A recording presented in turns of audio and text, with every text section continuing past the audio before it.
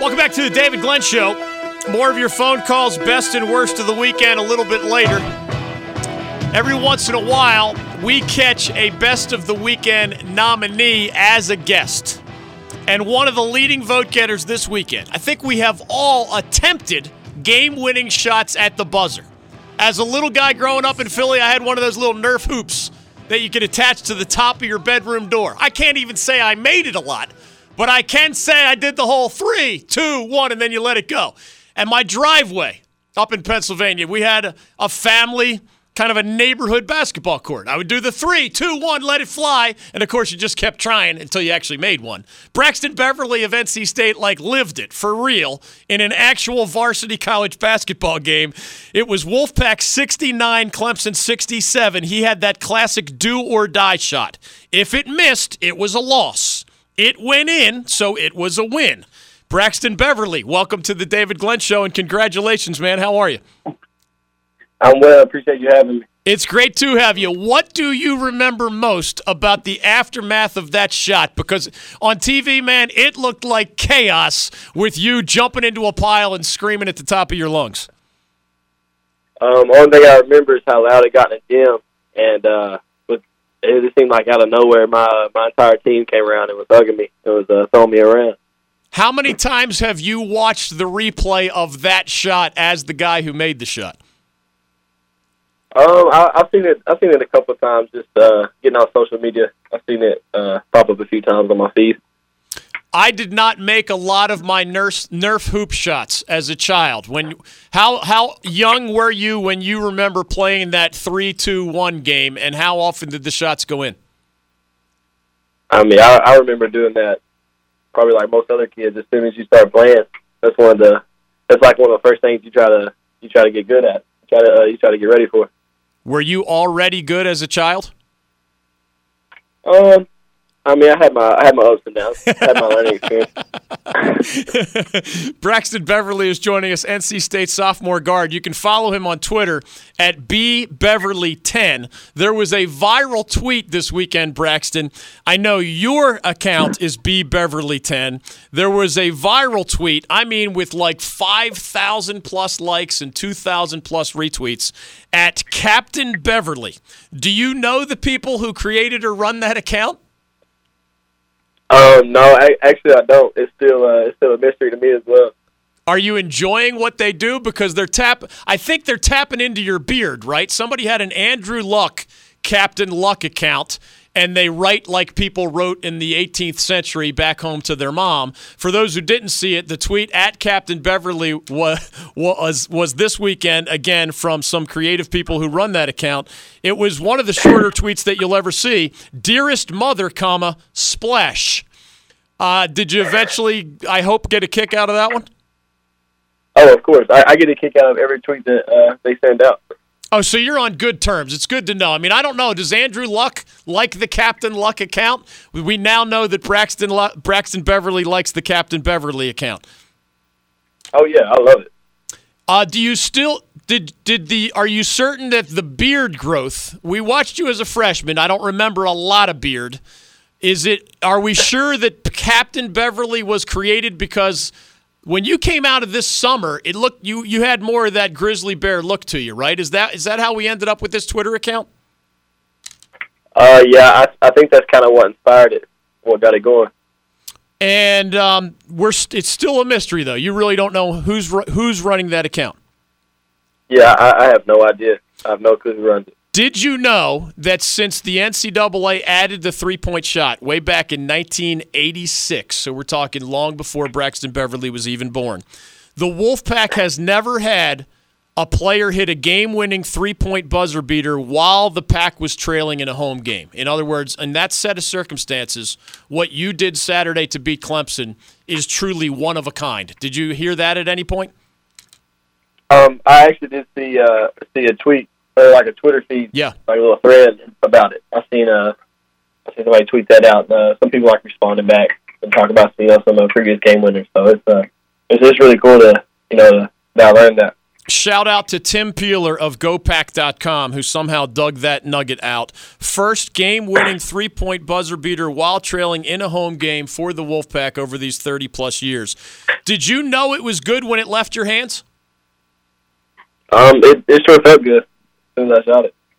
Did you have a choice? Because I think CJ threw it your way with, 2 seconds to go? It's not like you were going to get in trouble for letting that fly, right? You didn't have much of a choice the way the clock was ticking. No, that time was running down pretty fast. I had to make a quick decision. Coach Keats joked after the game that it was, a genius play diagram. He was definitely joking given the chaos of the moment. What were you thinking as you came up the court? Because the ball's in CJ's hands, but if you had not trailed the play, you would not have been in position to make that game-winning shot. Just kind of what everybody tries to think in that situation. Try to get the best shot. Try to get the best shot possible. I saw opportunity to circle around the play, like you said, and try to make myself available to help out CJ. And thankfully, he found me. We got a good look, and it went down. When is the last time in an actual competitive basketball game that you hit a buzzer beater to win it at the end? It was, I think, my senior year in high school. I hit one. That was my last one. Was it a do or die, or was it one of those where you were tied? Because yours was do or die, man. I think it was. I want to say we were tied, and I hit it as the time ran out. So even more pressure. We're going to put this one higher in the trophy case. Yeah. I think this one goes a little bit higher. Well, you know that whereas you're the star of the show, you're like the best of the weekend honoree. We have a statewide show, and you're getting more votes around the state, even from non-Wolfpack fans. You're getting votes, as hard as that might be to believe, you're getting votes from like Duke and Carolina fans. Is that a miracle? That's amazing. I'm thankful to get those votes. I know they're hard to come by. Yeah, they are. As you know, it took more than just your great shot and CJ's pass and all that. You needed some help, right? I'm dying to know because I think I saw you on the lane as Marquise Reed of Clemson. This is an all-ACC opponent, right? This is like an 85% free throw shooter. You're a sharpshooter, so I guess you know sharpshooters when you see them, and Marquise is pretty darn accurate from the line. He missed 4 times just in the last 20 seconds or so. Was there chatter in the lane there? Like, do you say nothing to your opponent? Do you, walk in front of him on purpose? Do you say anything obnoxious after he missed the first 2? No, we just went to our crowd. Our crowd there at Penn State got, insanely loud, and I think that had a lot to do with it. But the players didn't contribute at all? Is that just a Kevin Keats thing, or is that the way you were brought up doing it? Because I imagine you've been at the line for a big free throw and somebody on the opposing team started chirping something. Yeah, I've heard a few things before. What's the craziest? They're not going to go like mama or girlfriend, are they, from the line? I've heard some pretty crazy ones, but the worst ones I can't really. I probably shouldn't tell on air. You're probably smart. You might have just saved us a fine from the Federal Communications Commission. So there was silence at the line as Marquise Reed was missing all 4 of those free throws? Pretty much. We were letting our fans take control. It gets, like I said, it's crazy loud in there. Especially at the end, when they're wanting the free chicken sandwich.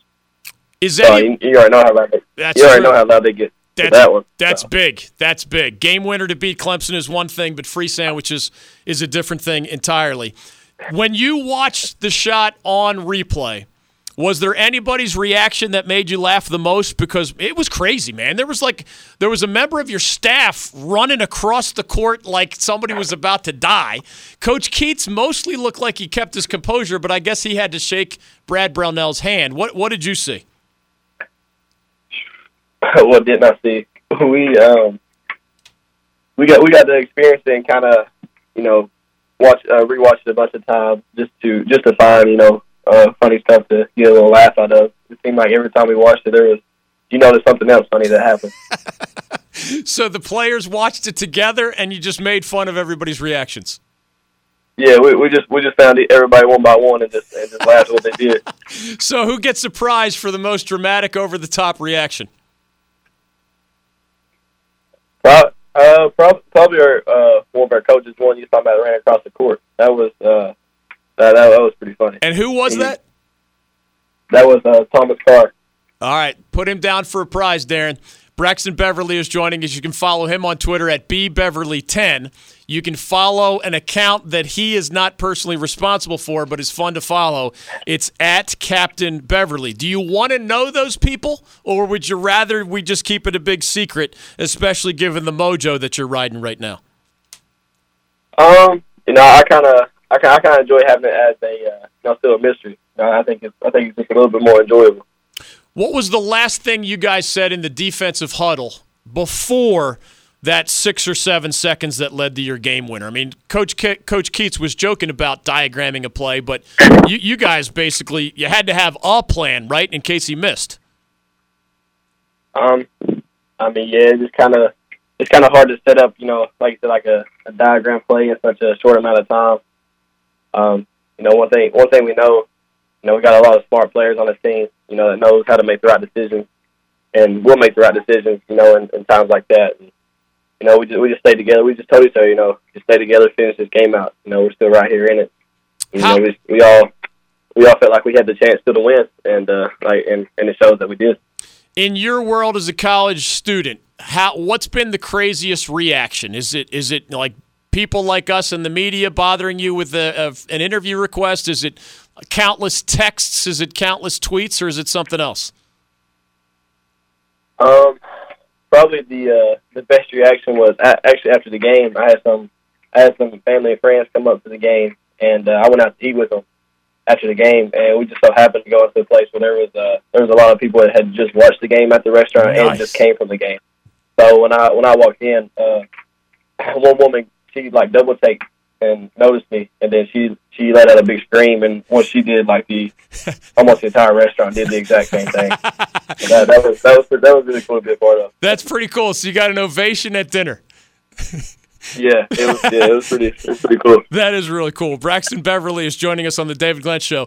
Did anybody surprise you with a phone call or tweet, or was it mostly predictable family and friends? There was actually a lot. I'm pretty sure there's still a lot that I didn't even get to see because so much that was going on.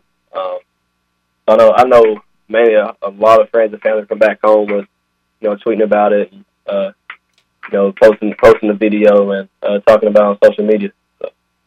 Braxton Beverly is joining us. How far can this Wolfpack go? You guys look like an NCAA tournament team. How do you feel about how you're playing as a whole, even beyond obviously your big win and your big shot against Clemson? We feel we have a really good team.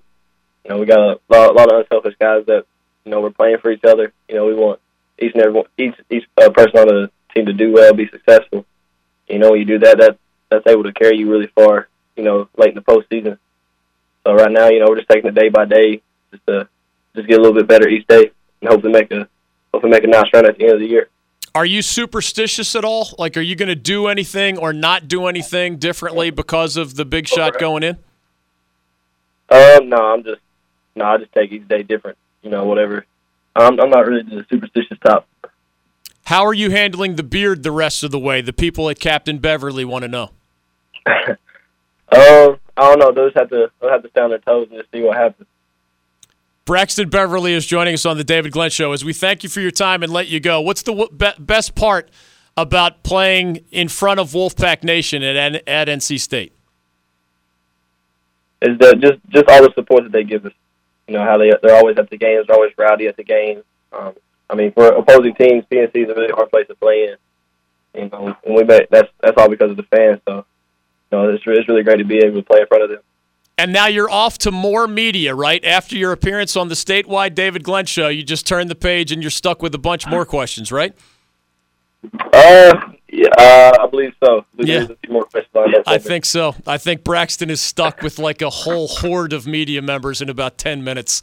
NC State's media availability starts in 10 minutes. I don't know if you're right in the middle of all that muck, but we do thank you for rearranging your schedule and for the time here on the David Glenn Show. Congratulations. I mean, it is truly one of the great shots under those circumstances that we've seen in a long time. So congratulations on your best of the weekend status, and we appreciate your time on the David Glenn Show.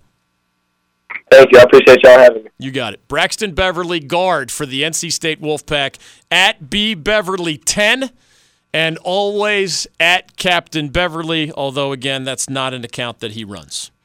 Let it be a mystery. If he says he wants it to still be a mystery, we should keep it a mystery. You don't want to mess with that mojo.